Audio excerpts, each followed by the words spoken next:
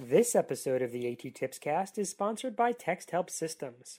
TextHelp has moved Read and Write Gold support features to the cloud with a new suite of web apps. The web apps work within browsers on iPad, iPod Touch, iPhone, and other mobile devices, as well as PCs and Macs. The apps include Read and Write Web, which provides read aloud with dual color highlighting, along with dictionary, picture dictionary, translator, and study skills for HTML web content. eBook Reader, which allows users to search for, download, save, and read aloud Bookshare ebooks. Speech, which reads aloud typed or pasted text. And Dictionary, which provides text and image definitions for typed or pasted words. Call TextHelp at 1-888-248-0652. That's 1-888-248-0652, or go to texthelp.com for more information.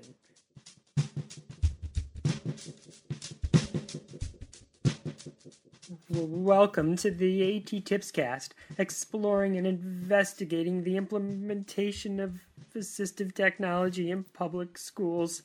I'm your host, Chris Bouguet. This is episode 82, and in case we don't make it out of here alive, we're recording this on October 14th, 2011. Stop being melodramatic and man up. We're fine. It's not that scary. I don't think I like this new line of work you've gotten us into. Chris, I felt a calling. I had to follow it. I've done a number of jobs over the years, and although I've found teaching really gratifying, I felt like there was another way I could help people. Yeah, but why this? Why do you need to do this? I went to a bunch of what job is right for me websites, like the one at selectsmart.com/topjobs.html, the career toolkit at dreamit-doit.com, the one put out by Career Builder over at careerpath.com, and entered in my talents. This was the job that came up on all those sites. Yeah, but this? Paranormal investigator? Why couldn't it be something a little less spooky? Look, when students use those websites to help them find jobs, they usually get results that are more, shall we say, practical. They're jobs that fit their likes and abilities. What can I say? I entered in the fact that I like novels about the supernatural, have a strong woman's intuition, and can use technical equipment. Only 2 jobs came up: paranormal investigator and vampire hunter. You know I'm a Team Jacob girl, so I'm not into chasing vamps. Plus, I felt like paranormal investigator gave me a wider range of options, you know? Yeah, I know. But I didn't know we'd end up in some old dreary, cobwebby house with paintings of creepy dead people staring at us. It's like this place is out of an old Scooby-Doo cartoon. I can give you a Scooby snack if it would make you feel better. Yeah, it might. Out! Out! Out! Zoinks! Like, what was that? Jinkies, Chris. I don't know. Maybe it's the ghost we were hired to investigate. It sounded like it came from upstairs. Let's go check it out. Bud, how did we get this job anyway? Simple. I set up a profile on the website about.me from AOL.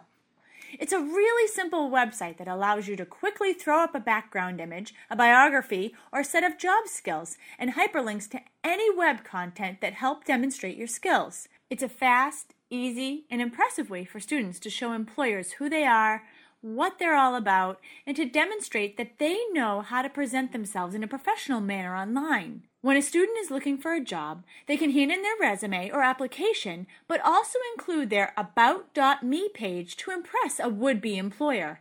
Some students even put the link to their about.me page on their business cards. I thought, if students are doing this, then so should I.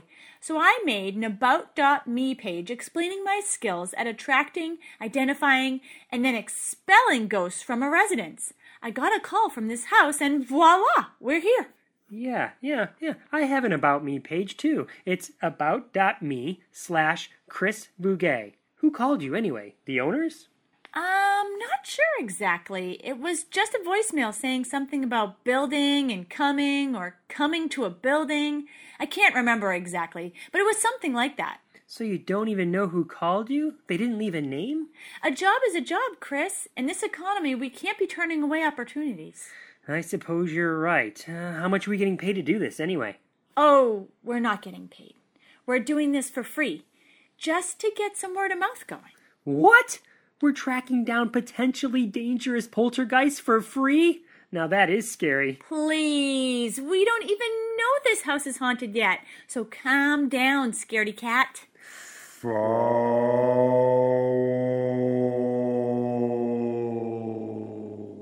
That definitely sounded like a ghost. Quick, break out the equipment. What equipment? The recording equipment! You know, Audacity, the microphones, the laptop. We're gonna need that as we move around the house. Bud, do I look like Peter Venkman? Do you see me as a Ghostbuster? Am I wearing a backpack with all my podcasting gear in it? No, all I've got is my smartphone, and I've been recording this entire time using the voice memo app that comes with it. I think it's one of my favorite apps. It was free, it's easy to use, and I can pull the audio files off it later to put in other programs. I can also share the audio via email or text message. It's perfect for when I need to record my thoughts and I can't type, like when I'm driving in the car. Students can use it much the same way. If they have a smartphone, they could record answers to homework, record items for their agenda, make notes about what they are learning, or get permission from a teacher to record a portion of a class. Students who have difficulty writing could express what they know by answering questions or composing an audio essay. Students could even use the app to record their own audio show and make it into a podcast. Yeah, but what if something happens to your phone? What if you drop it as you're running away in terror or something? We'd lose all the files because they're only on your phone. Well, we could use an app like AudioBoo. I like the sound of it already. It has the perfect name for making recordings in a haunted house. What is AudioBoo? AudioBoo is a free app you can download for your smartphone. But even if someone doesn't have a smartphone, it's not a big deal because people can use the service for free from the website audioboo.fm. Basically, AudioBoo allows you to record audio, much like the voice memo app I mentioned back there when we were passing the painting with the shifty eyes. But once you make the recording, called a boo, you immediately post it to the web to be shared. When you post it, you can add a picture and a location. If you want, it isn't required. So, if we wanted, I could take a picture of this rusty suit of armor here. Then, record a message like, "I'm exploring a haunted house with my crazy wife. Please come save me." And then post it where I'm sending that from. Then, when I post that to Twitter or Facebook, all the people in my social network can come to my rescue. Imagine a student out on a community-based instruction trip using this app to record audio and pictures of what he experiences. It'd be useful as a reminder later, for the next trip, or helpful as a communication strategy where he shares his boo with a communication partner to help explain where he was and what he did at a certain location. It'd be helpful on field trips, too. Imagine students using it while they're at the pumpkin patch. The teacher could ask them to find 3 things that are orange, let's say. Then, they could take pictures of each item, and then describe them by recording a boo. Of course, this activity could be scaled up or down based on the abilities of the students involved and the place they are visiting. Now, these are just a few ideas. Of course, there are many, many, many other ways to use AudioBoo as well. Yeah, it sounds cool, but why don't we just broadcast this live via justin.tv or livestream.com? What are those? They're free services that allow you to broadcast a live, streaming video over the internet. Using the camera on your phone or a webcam on your computer, you set up a free channel. Then you broadcast. There are even chat capabilities, so people can type messages to each other.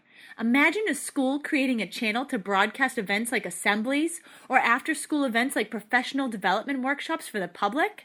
I like those ideas, Bud, but this isn't the Blair Witch Project. People don't need to see my snotty nose. We don't need video. Audio will do.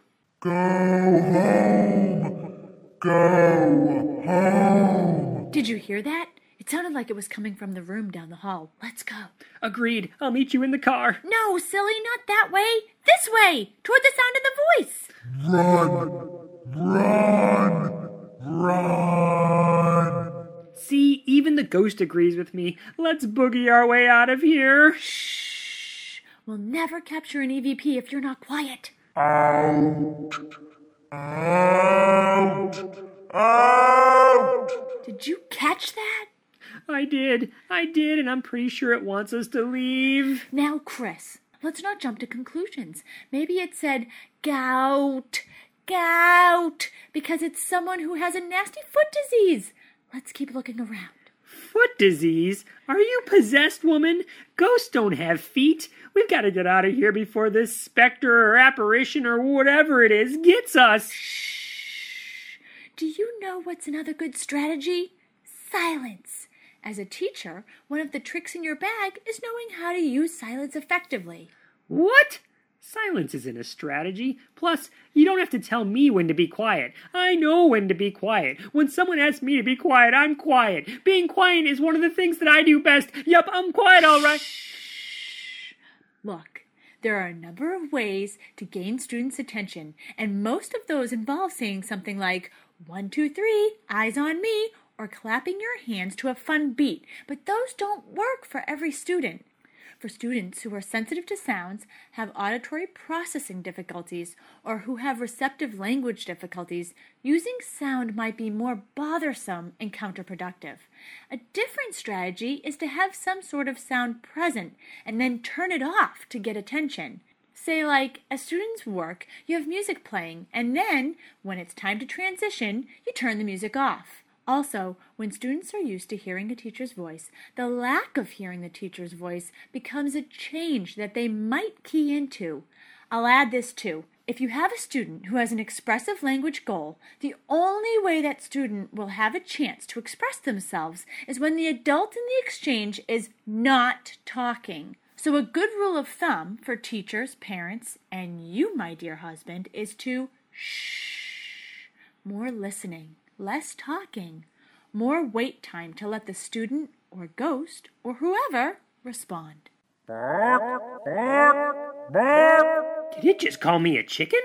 We're not leaving until we find out what's making that noise. Now, open the door. Let's do it. No one calls me a chicken. Ready, set, go. Ah!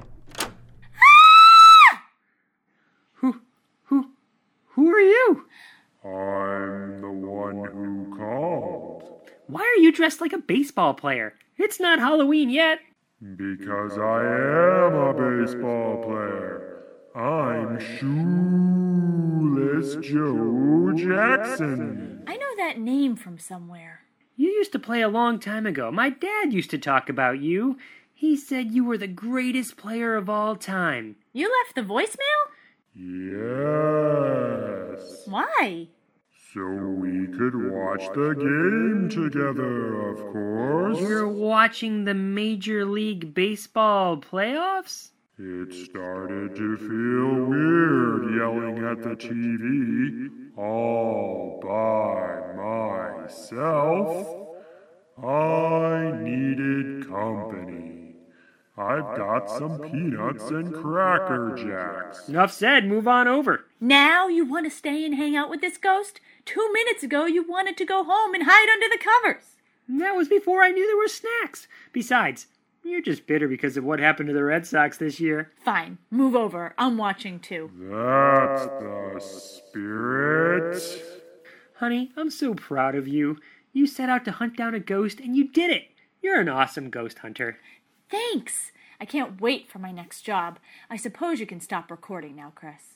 Oh yeah, I will, but before we sign off, we should probably say... Happy Halloween from the AT Tipscast!